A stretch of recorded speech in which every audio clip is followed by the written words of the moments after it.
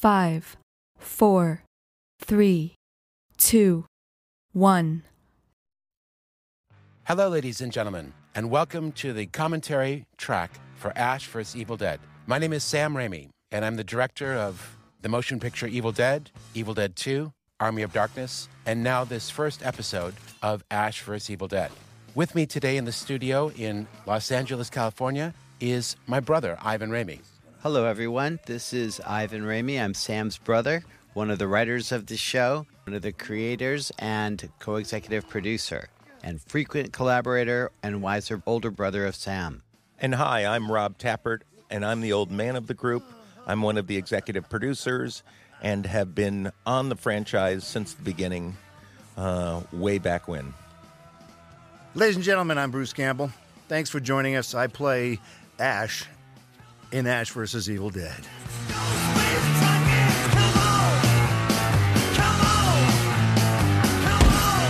You know, Sam, I have a question to you. Poor segue. How did this come to be? Because these were movies before, and we haven't had one in 24 years. Well, as you know, and Rob and Ivan know, Ivan and I wrote Army of Darkness, and like you say, it was like 1991 when we were shooting that picture. And you and I and Rob and Ivan had a great time working on it, but it didn't do tremendously at the box office, and so there wasn't an instant groundswell to make a sequel to that picture. But we loved the character, and we loved the series ourselves, but there wasn't a lot of fans, and the internet was pretty non-existent at that time. But you found out through the conventions that you went through that there was a fan base out there, and they seemed not to die, but rather, as you remember, to grow. Every year, there'd be a few hundred more, and the word of the movies was spreading through DVD and through now television and cable. And the fan base actually grew after the films were finished. So there was a slight demand. And as you remember, Rob, yourself, and Ivan and I would speak occasionally. Are we going to make another Evil Dead movie? Right, because you guys were fans would noodling ask ideas, us. weren't you? You had a couple of feature ideas. We had a lot of ideas we wanted to do for an Evil Dead 4. Took us in a lot of different directions. But we ended up not settling on any one. We had so many different stories we wanted to tell, and then I think we had the idea from Rob that we could do a lot more with television. Well, when Sam and I and Bruce, we did the remake of Evil Dead, directed by Fede Alvarez, and after that came out, we met with one of the executives we had worked with, and we were talking about doing a sequel to that, and he said, well, I don't actually think you should do a sequel. I think you should do a TV show. And at that time, I thought he was just nuts, and it didn't really make sense. But in thinking about it over time, and if Bruce was going to come back, suddenly you go, well, there is a version of this. So I knew that Sam and Ivan had been working on Evil Dead 4, and we talked about the possibility of it as a television show and bending it to fit that format. And we were really thinking about Evil Dead 4, what it would be, and what was happening to this character so many years later. We were thinking about it. Nay, I would say we were haunted by it. Well, I could finish, but I got to be quick.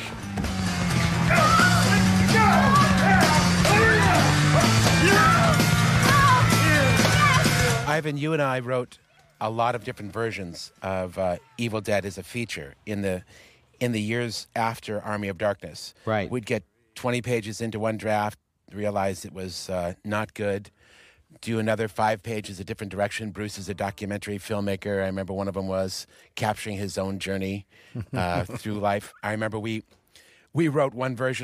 started to write one version of Evil Dead 4 where Bruce traveled cross country to sell his documentary in a car to explain the importance of his story being told. Yeah, no one thought it was a very important story, his story, except him. Correct. He was like some egomaniac. He's the Johnny Appleseed of horror. Yes. And then there was another version we wrote of the Evil Dead 4 where we picked up literally where Evil Dead Army of Darkness left off, and that is it had two endings. The original ending that we had designed that ends in blasted English future that Dino De Laurentiis released to Japan and some foreign territories. And also, Universal Pictures domestically had us redo the ending, a happier ending, with Ash back in the S-Mart. So we wrote an Evil Dead 4 that followed both realities simultaneously. We're going to be following two Bruces, one in the future and simultaneously cross-cutting to Bruce here in the present. Right. And we realized we have really lost our mind now, and we must stop. But we were working on yet another version when Ivan and I started to realize this is really expensive. We don't think, and we talked with Rob and you, Bruce, about this. Ash versus the Machines. Yeah. We didn't think that there'd be enough money for the big production we had planned. And Rob, that's when at a barbecue at my house, maybe in 2013, you said, maybe we can do this in television. That's right. And what was the tricky thing is that having worked in hour dramas and done a bunch of hours, I always thought that this show would best be served and the content best be served in a half hour. And that's probably because most of the viewers who appreciate what we do have a very short attention span. That's right. I knew that. They wanted the jokes. They wanted the horror. But now, and Rob, I think it's bearing true. Most of the complaints I hear about the show is that it's too short. And I think that's good. Yeah. Always leave him wanting more. That's Sam Raimi's mother used to say that all the time. I think so, too. And I think it allows for the pace of comedy, too. Hour-long comedies are few and far between. Horror. Comedy horror. This is a callback to Evil Dead 1. Anyways, I always like that show. Okay, but then what's the reality, though? That was a fine notion. Sam, were you mortified when that notion came up to make this as a television show, your darling, your baby project? No, I thought... Did it seem foreign? I thought it was great because I realized the audience will only have to take you in little doses. Oh, nice. Yeah, when Rob said, oh, a television will allow us to explore more character, we said, what character? He's just a lame-brained, boasting But Ivan, puncher. This is our chance now to flesh Ash out, to become a modern citizen, to deal with modern problems and interact with other people. So he's coming out of his shell. I said to Rob, that's crazy. And he goes, well, there might be some money in it. I said, well, that's interesting, actually. You know what? I think one unspoken thing is that although Bruce Campbell is the king of B-movie stars, he had also become a very, very successful television personality. And I don't mean the lead in the show, but the strongest supporting man you can have, even though he had Briscoe County. In American television. Yeah, in American television. No, international television. He'd been very successful in the Xena and Hercules. Burn Notice. Right. Jack of all trades. He had a lead role in that. But it's almost like it was all set up in Bruce's DNA to make a combination of his great role as Ash, which people so love him for, and his TV experience, and combine them into this show. So it's almost like it's been in the making for 35 years. And this is the culmination of Bruce's strengths. I kind of like the fact that Ash is not really up to the job. That was one of my favorite things. I mean, you have the opening sequence. He's putting on a freaking man girdle. If anybody else wrote that, I'd go, okay, we'll cut the man girdle scene for starters. But you and Ivan writing that and wearing dentures, it's like, at that point, I'm like, where do I sign? Because now I'm interested. The guy, he's not really qualified. He never really was qualified.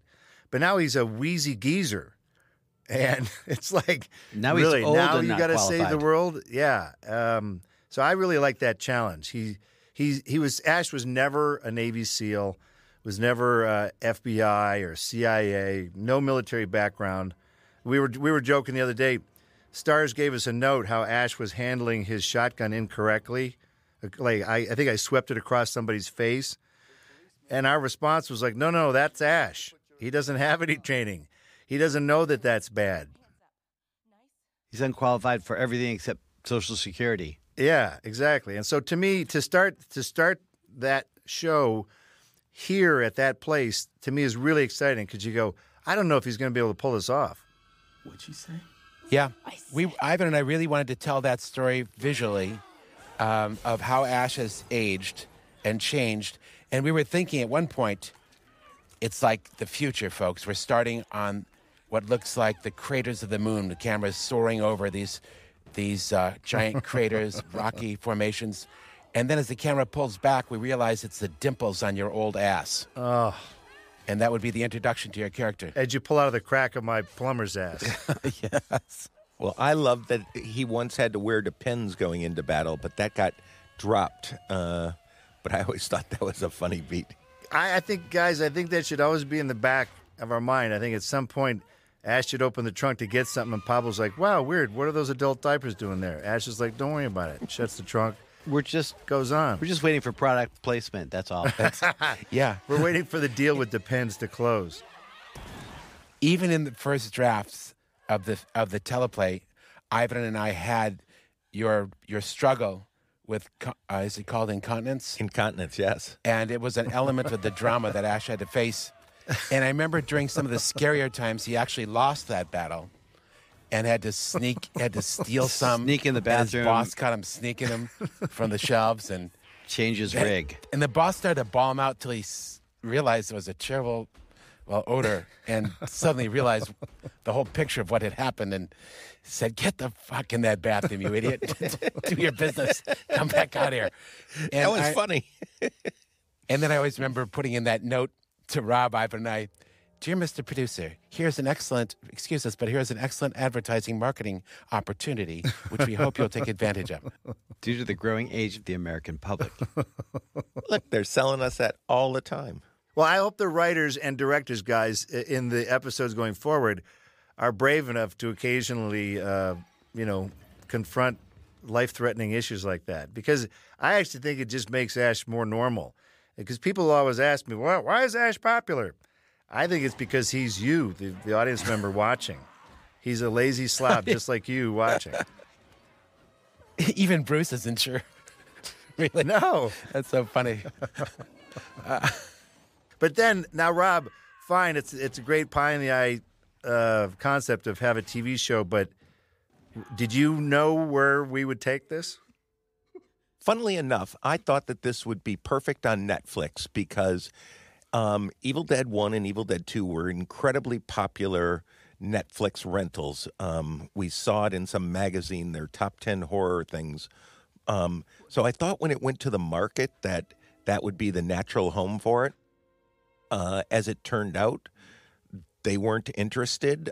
Stars that had been Sam's in my home with Spartacus and another network, both were very interested in it and pursued it very aggressively. And our agent and lawyer had the ammunition to get us some controls to make sure that it would be our vision and kind of unmeddled with going forward.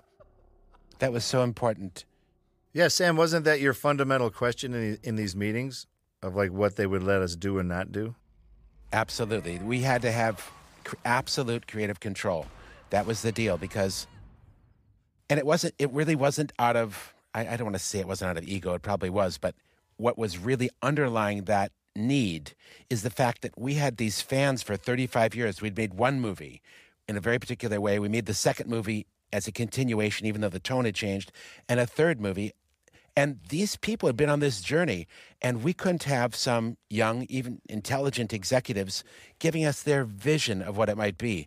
We really had to put everything into what we felt those fans wanted from the continuation of this journey that we had been on with them. And they've been very faithful. And any compromise for good taste, for any number of good reasons, would have been wrong. So we really needed to be faithful to the fans. That's why we did this. We did this because they were pestering us. They were annoying us. You more than me, Bruce.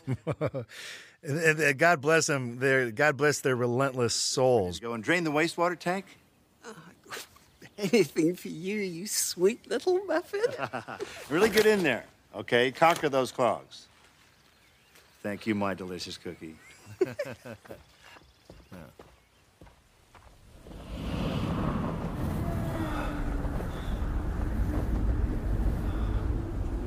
What I try and explain to people also is that if this was on cable, Ash would fire up his chainsaw and go, "Let's go," and then you'd cut to a commercial.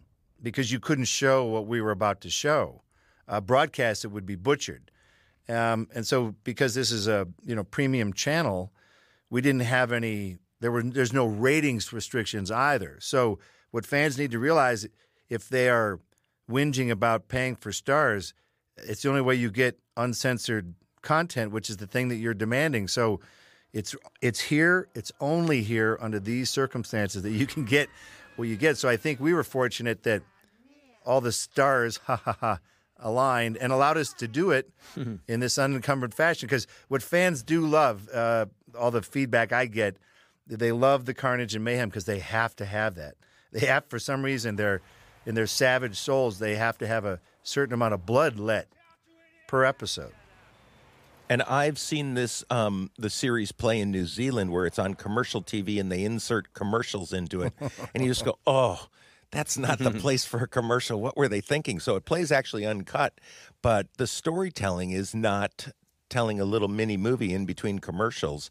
And when commercials are inserted into this, you go, well, that's not a dramatic turn. It just kind of cuts off and you go, oh, a commercial here. So it's great to have been on any one of those broadcasters, Stars, Netflix, that have no commercial interruptions. And Ivan and Sam, you guys, writing in the TV format, and Rob, you know this all too well, you have to write for the commercials. Everyone has to understand why the villain goes, I've got your little brother, dun, dun, dun, dun. It's because you have to, not for creative purposes, you have to put in commercial breaks, and it's however many commercial breaks per half hour and however many commercial breaks per hour. So an hour isn't an hour. An hour is what, Rob, 42 minutes these days, 40 minutes? Yep. Half hour is half of that. The rest is commercials. So as writers now, again, because it's Stars and because it's uninterrupted, you can now write in that half hour, it's a full half hour. Right. It's almost like it's more than half. It's like watching 45 minutes of television now. Only it's uninterrupted. And now you guys can write what works creatively, not because you have to create a commercial break after 5 pages. So it seems like it's much more liberating. And I think that's absolutely true. You just write. That's right. We're not a slave to the commercials. We let Ash's bad decisions lead the story. And, whoever's watching this right now, the viewer, you're probably, because you're watching the commentary, you're probably watching it in such a format like a DVD or a specialty cable showing where it is also uninterrupted. And had you seen this and it had been designed for commercials and they had been removed, you'd have all these fake act breaks for no reason. And then the action would start up again, even though the commercials would be gone. It would be constructed in a very herky-jerky format, very unnatural dramatic builds and pauses now that the commercials would have been removed. So I think it's really a good thing where we ended up. I agree. Yeah. So we want the viewer now to sit back and think how lucky they are. For seeing what they see. Okay, so Well, we're the Stars, lucky ones. I know. Stars jumped on board, but Rob, where was the short list of where you could make it? Because people are like, why didn't you make it in Michigan? We're all from Michigan. Well, you know what? One of the things was it had to fit into a financial box. And along the way, there was a number agreed to. And really, the only place we could shoot would have been New Zealand, South Africa, Eastern Europe to get the visual effects, the makeup effects, enough shooting time. And even at that, we didn't have enough shooting time. But in order to get all that, only those territories and those exchange rates presented gave us the resources we needed to tell the story that we wanted to tell and deliver the mayhem and gore that we knew that the audience wanted to see. So we ultimately ended up in New Zealand, where I've done a lot of production. Sam Raimi, after many years, made his presence known and came down to New Zealand. Although he had executive produced hundreds of hours of TV there, he finally arrived with his son Lorne, who shot second unit on this episode, and they created this entertainment experience in that environment. And it was a huge pleasure for all the Kiwis who I've worked with for many years to work with Sam on this project. It was for many of them, the greatest film, TV experience they've ever had or will ever have. So, Wow. It was good to get Sam down there. That was just my, I think it's now my 4th TV show down there. And it's funny for me to actually know crew members for 20 years down there. So, funny thing is, New Zealand seems like an odd place to shoot offhand, but not after you know the experience that these crews had, because they were anywhere from, King Kong, Avatar, Spartacus, Lord of the Rings. These people have tremendous experience both in cinematography, prop building, special effects, stunts. They pride themselves in stunts. The Kiwi stunt guys, during the Herc days, they would never wear pads. They'd put a little thing on the floor and cover it with leaves. But you were kind of a pussy if you wore pads to the Hercules stunt guys. And these are the guys that you'd do a take and you knew he hurt himself, and he'd get up and he'd go, "Oh, yeah, yep, good to go. Good to go. You want to go again?" I had to fight these guys. I went down there in 95 to play Autolycus. And I kept telling these guys, okay, because they used to shoot in long, continuous takes. I went, guys, I'm just an actor. You guys are stunt guys. Let's go nice and easy. What do you say? And these guys, nice and easy, my ass. It was good. They really get into it down there. The craftsmen, they take a lot of pride in what they do. And they know that they should actually be counted as one of the world's top crew bases now. And, Rob, when we started shooting, it was tough to get some of these people. yeah, I just, my kids were watching Mad Max the other night, and I went, oh, my God, that's like half the stunt team was on Mad Max. So they do go around the world working all the time. Yeah, they were great. Everybody seems to have a great experience coming back, all the actors and the writers from the sets here, and all the Kiwis have been really helpful. I know that we would love to have had this take place in Michigan, but we're very loyal to Michigan. We try to incorporate the thought and the places in Michigan, and even though we're far away in New Zealand. That's right. That's all of our home. We're all from Michigan. We love bringing production dollars there and working with the artists and the technicians there that are absolutely first rate. Present company excluded, of course, the Detroit technician that's recording Bruce.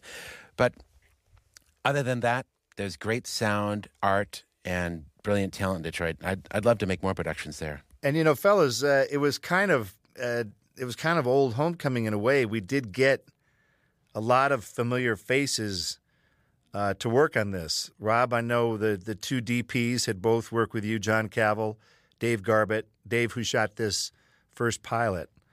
So these were guys that you put this crew together from a lot of people that you would work with, obviously.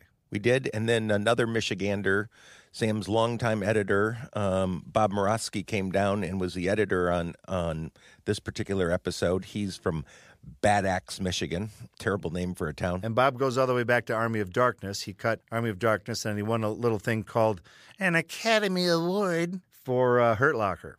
That's right. So it's good to have Bob back on this, Big Bob. And then the great Joe LaDuca. Yes, sir. That's right. So Joe joined aboard, and I even think I'm going to throw out a very obscure one too. Bridget Hoffman did a voice for Little Laurie. Right here. And Bridget goes all the way back to, she was an actress in one of the original Evil Dead poster photographs. And she also did a bunch of voice workers for in the past. So she kind of goes all the way back. She's the Evil Dead girl, folks, that's reaching up out of the grave as the monster's hand is pulling her down into it on the poster art for Evil Dead, like Bruce is saying. But what you may not know is that it's actually Bruce's hand that's pulling her down. That's how low budget we were. Bruce, get in the hole, pull her down. Yeah, put your hand up there. Sure, I've got a free hand. That's method acting. No, that's not method acting. Oh, that's being low budget. We don't have any money. Get in the hole. That too.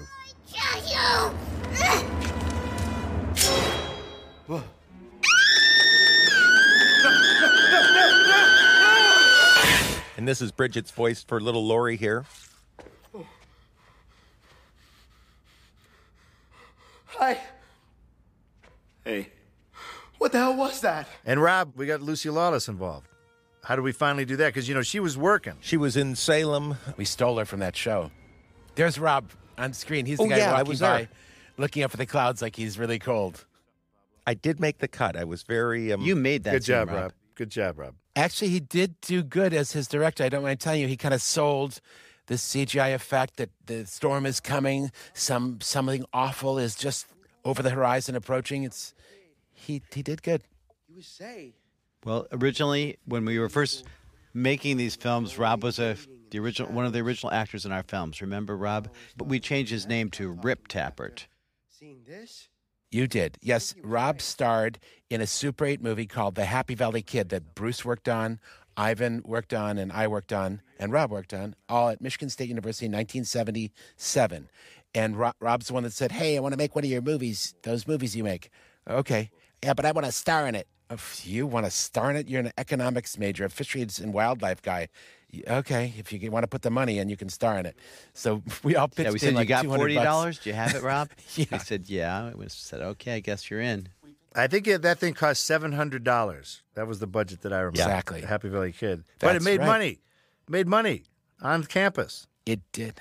Yes, it did. We'd show the movie in the classrooms. We'd take out ads in the school newspaper. We'd rent the classrooms from the university, and kids would come, and we'd bring up our Super 8 projectors and our speaker systems and amplifiers, string the wire, and have shows and charge admission. And I couldn't believe it because we'd have a cigar box, and at the end of these weekends, we'd have like $220 to split between Rob, Ivan, and myself. Oh, yeah, Bruce, we'd never cut you in. Sorry about that. Yeah, but, no, that's all right, Sam. I came up on weekends to help. That's all right. Yeah, why was there only $80 in it when I came? Oh, well, Marketing costs. I don't know what happened. Distribution fees. Extra money. There could have been a clerical error. I see. But I believe you guys grossed $5,600. Is that true, Rob? Yeah. Yeah. Probably. And then you made It's Murder, and then that bomb. Yeah. So boy, did it was a never good promise. example of the successes and failures early on, and even in the Super 8 days. It's so funny because Happy Valley Kid cost $700, but once we made that big amount of money, I remember we said we're going to spend $2,000 on the next Super 8 movie. That's right. It was a giant production. Yeah, $2,000. And it was so awful. It's Murder was the biggest of its time of the Super 8 amateur movies. It was a whale. It was like an hour long, the first version, maybe an hour. It was the Actually, an Heaven's hour and a Gate half, of I think. Super 8 movies. But it did do something. It had a scare in it.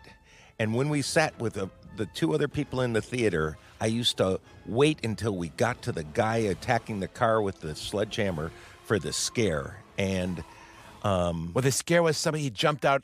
He was in the back seat waiting, right? He grabbed. You expected him to be outside the car, though. It was us experimenting with misdirection and building suspense and delivering a break point where the audience would jump. You're right. and that scare gave way. Was the birth led us to many other scares over the years. It got our juices flowing. We thought, We liked that. we like this. It was as good as a laugh, even better, when they jumped and screamed at that moment. Yeah. Well, aren't horror films rare in that they're one of the few genres that grabs an audience by the hair right from the beginning and drags them through the movie? Most other, film formats are kind of polite. Hey, I hope you like my movie. And horror is like, hey, just shut up, pay attention, because there's some hurt coming. You're going to be punished. You're going to be punished for 90 minutes, and in this case, 40 minutes.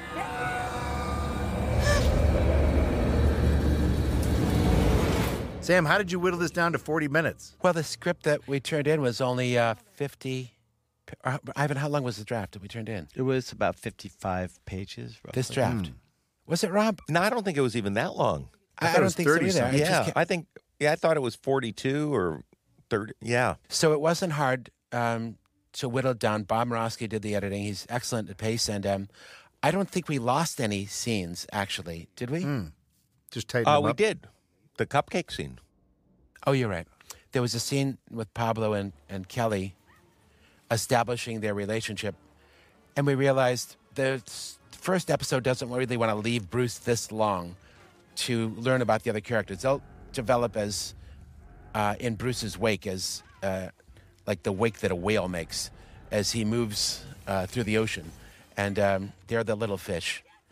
And they're growing, and they're becoming more and more important. Now, these little fish, we had to find new actors. I enjoyed that process Right. of finding Ray Santiago and Dana DiLorenzo, Jill Marie Jones. We knew Lucy. but it was time to initiate these new actors. That was kind of fun.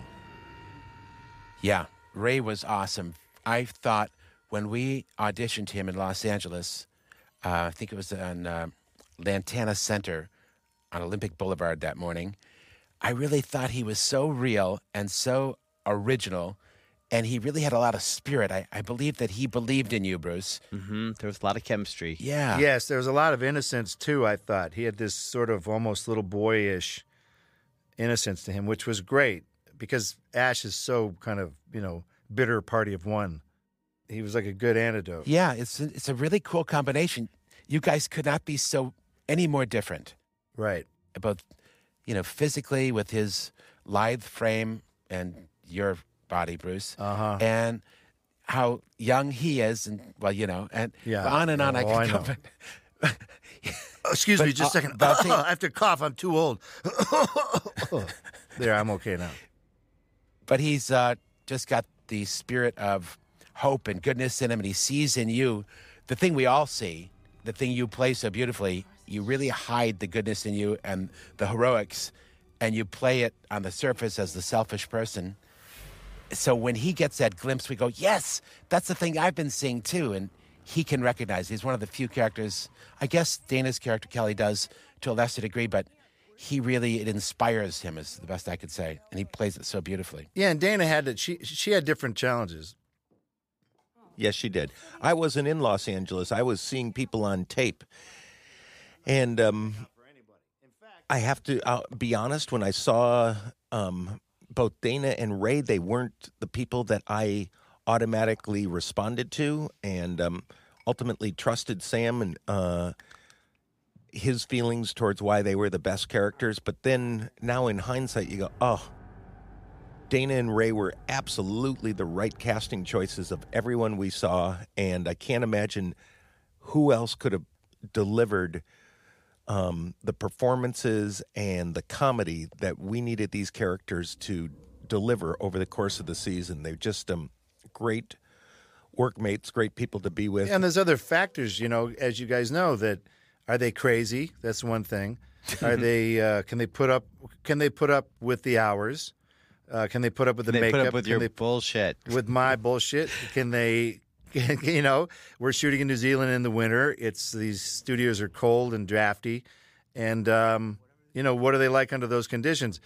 Ray, when he first got splattered, because Sam must initiate the new actors. It must be him personally, off camera, with whatever he's going to use to hit him, but he's got to do it.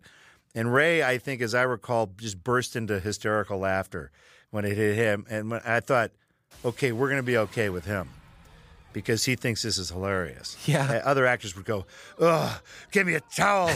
Give me a towel. I know. Robe, where's my robe and slippers? And, it'd be a big redo. And Ray just he's like, oh my God, that's what it feels like. Yeah. He didn't know what it really would feel like. Yep. And Dana was great about it too. And so was Jill. Yeah. And Jill went through a long sequence with you, Sam, right at the beginning. She started the show off with you, working with a long sequence together. She was so physically, she would do it again and again. She reminded me of you, Bruce. Take the fall again, Jill. Take the fall again. Take the fall again, Jill. Take the fall again. And she's always like, I'm going to get it even better this time. I'm going to get it better. Never. She's a real trooper, and boy, she pops. Yeah. Some actors have a real mug, and she just goes gaboing when you see her. And thankfully, she's got some good stuff coming up in the season. So yeah, I think we kind of lucked out. I hate that word luck, but I'm really grateful we got this group of actors, Lucy, who's just a complete pro, and now these newcomers seem like they're going to be ready to dance as well. She's a complete pro, and she's got the sense of humor of a novice. She's really game to try anything to make it work, and it's filled with ideas. She's very exciting to work with on the set, although I actually only got to work with her one day in this pilot, but that was a cool experience for me. You guys say lucky to get these guys, but I do recall that you guys put them through the motions and said, you're going to need to be physically abused. And they said, oh, well, what do you mean? And you said, we're going to hold you upside down and jerk you around, and you're going to be covered in latex. And they said, okay, I'm okay with that. So and what that was part very of the fun task. for me was to see them finally go to the New York Comic-Con, Sam, when we went there to introduce it to the Savages. And they they got to finally see what the hell we've always been talking about, as the Savages' reactions to them. And I think, thankfully, they've been embraced by the fans. Because fans always pick their favorites, you know? Yeah.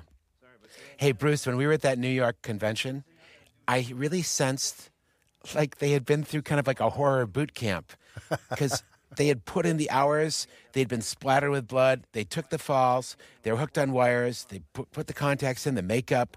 They had to put weird things in their mouth. I don't want to spoil the episodes to come, but they worked hard to make it happen. They did. And they didn't complain. And, No. you know, and they suffered silently. And so I felt when they would go up, when they came on that stage, I really felt some deserved pride that they had.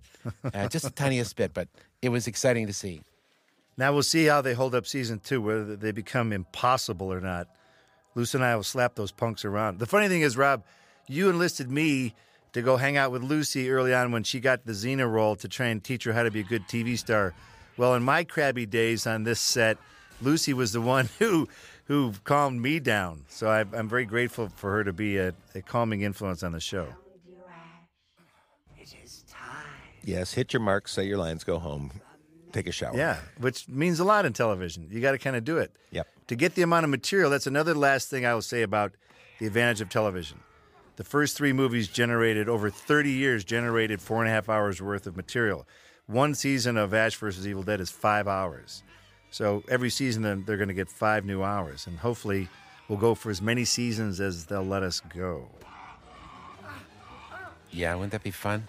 How many, Rob? How many seasons? As many as you can handle, Bruce. Guess it right now. Let's see how prophetic you are. 5. 5? Yeah. That's a lot. Well, look how much punishment you're taking on the screen. Yeah, well, Hopefully you can continue to do that for years and years. My stunt guy, Rice Show, great stunt guy, very, very busy man. He's going to be a very busy man. He is. And I'm going to be right there cheering him on the whole way. Rice Show, you nailed that fall, buddy. I'm going to make you look good when I get up into the shot. He calls me his dialogue double. That's great. Not that I use stunts at all. His dialogue. Dana was so good in this scene. She really learned the choreography and she worked the moves again and again to really get it down like a dance routine, like a tap dance routine. She was so precise. I was really impressed working with her on this. And it was great. It was their first bit at harnesses, too. Now, Sam, the woman, Sean, we worked with her before, Rob. She was the crazy old lady at the beginning of Evil Dead, the remake in 2013. Remake. Yep, in the basement when they're burning the little schoolgirl. She's played good, creepy characters before. We like that lady. Yeah, she's awesome. Now, Ray gets the big payoff here, which I think is very befitting of the, potential sidekick possibilities.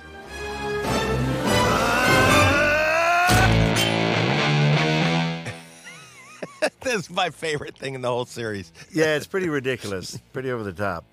And I hope there's room for more of that ridiculousness as the episodes continue. Yeah. Because Ash flying through the air, getting his chainsaw, man. You can't get any better. I hope we keep up with the retro music, too. Yeah, well, that's part of what we like, the old Michigan rock bands. It fits Seems so to good. inspire us. Yeah, and those old bands are going to be very happy. Get a couple grand here and there. Yeah. Bob Murawski and I and Ivan were going to put this song on the end of Army of Darkness. Do you guys know that? No. Couldn't afford it. And Didn't you try to put it in Spider-Man or something, Sam? it was in a temp mix of Spider-Man, yep. But we didn't really try and use it in the finish. Speaking before about Dana, I'm really impressed how she can take a punch, take a fall. And I just learned that she's from Youngstown, Ohio, which makes sense. It's like a little mafia there. She fits right into that tough neighborhood. Right, because you worked down there, right, Ivan? Yep. Long time ago. That's why we wrote Army of Darkness. We wrote Army of Darkness. We wrote a little bit of Dark Man. Well, gentlemen, it's been a pleasure speaking with you about this ridiculous series that came to be. A little insight into how it happened. Thank you for joining us, guys. Thanks. We appreciate you watching the Evil Dead movies and your support of the series throughout the years and your insistence that we make another one. And that's what this is. That's why we're all here today. Here's to 4 more seasons. Bye, everyone. Goodbye. Bye-bye. Come along if you dare. Take a ride to the land inside of your mind.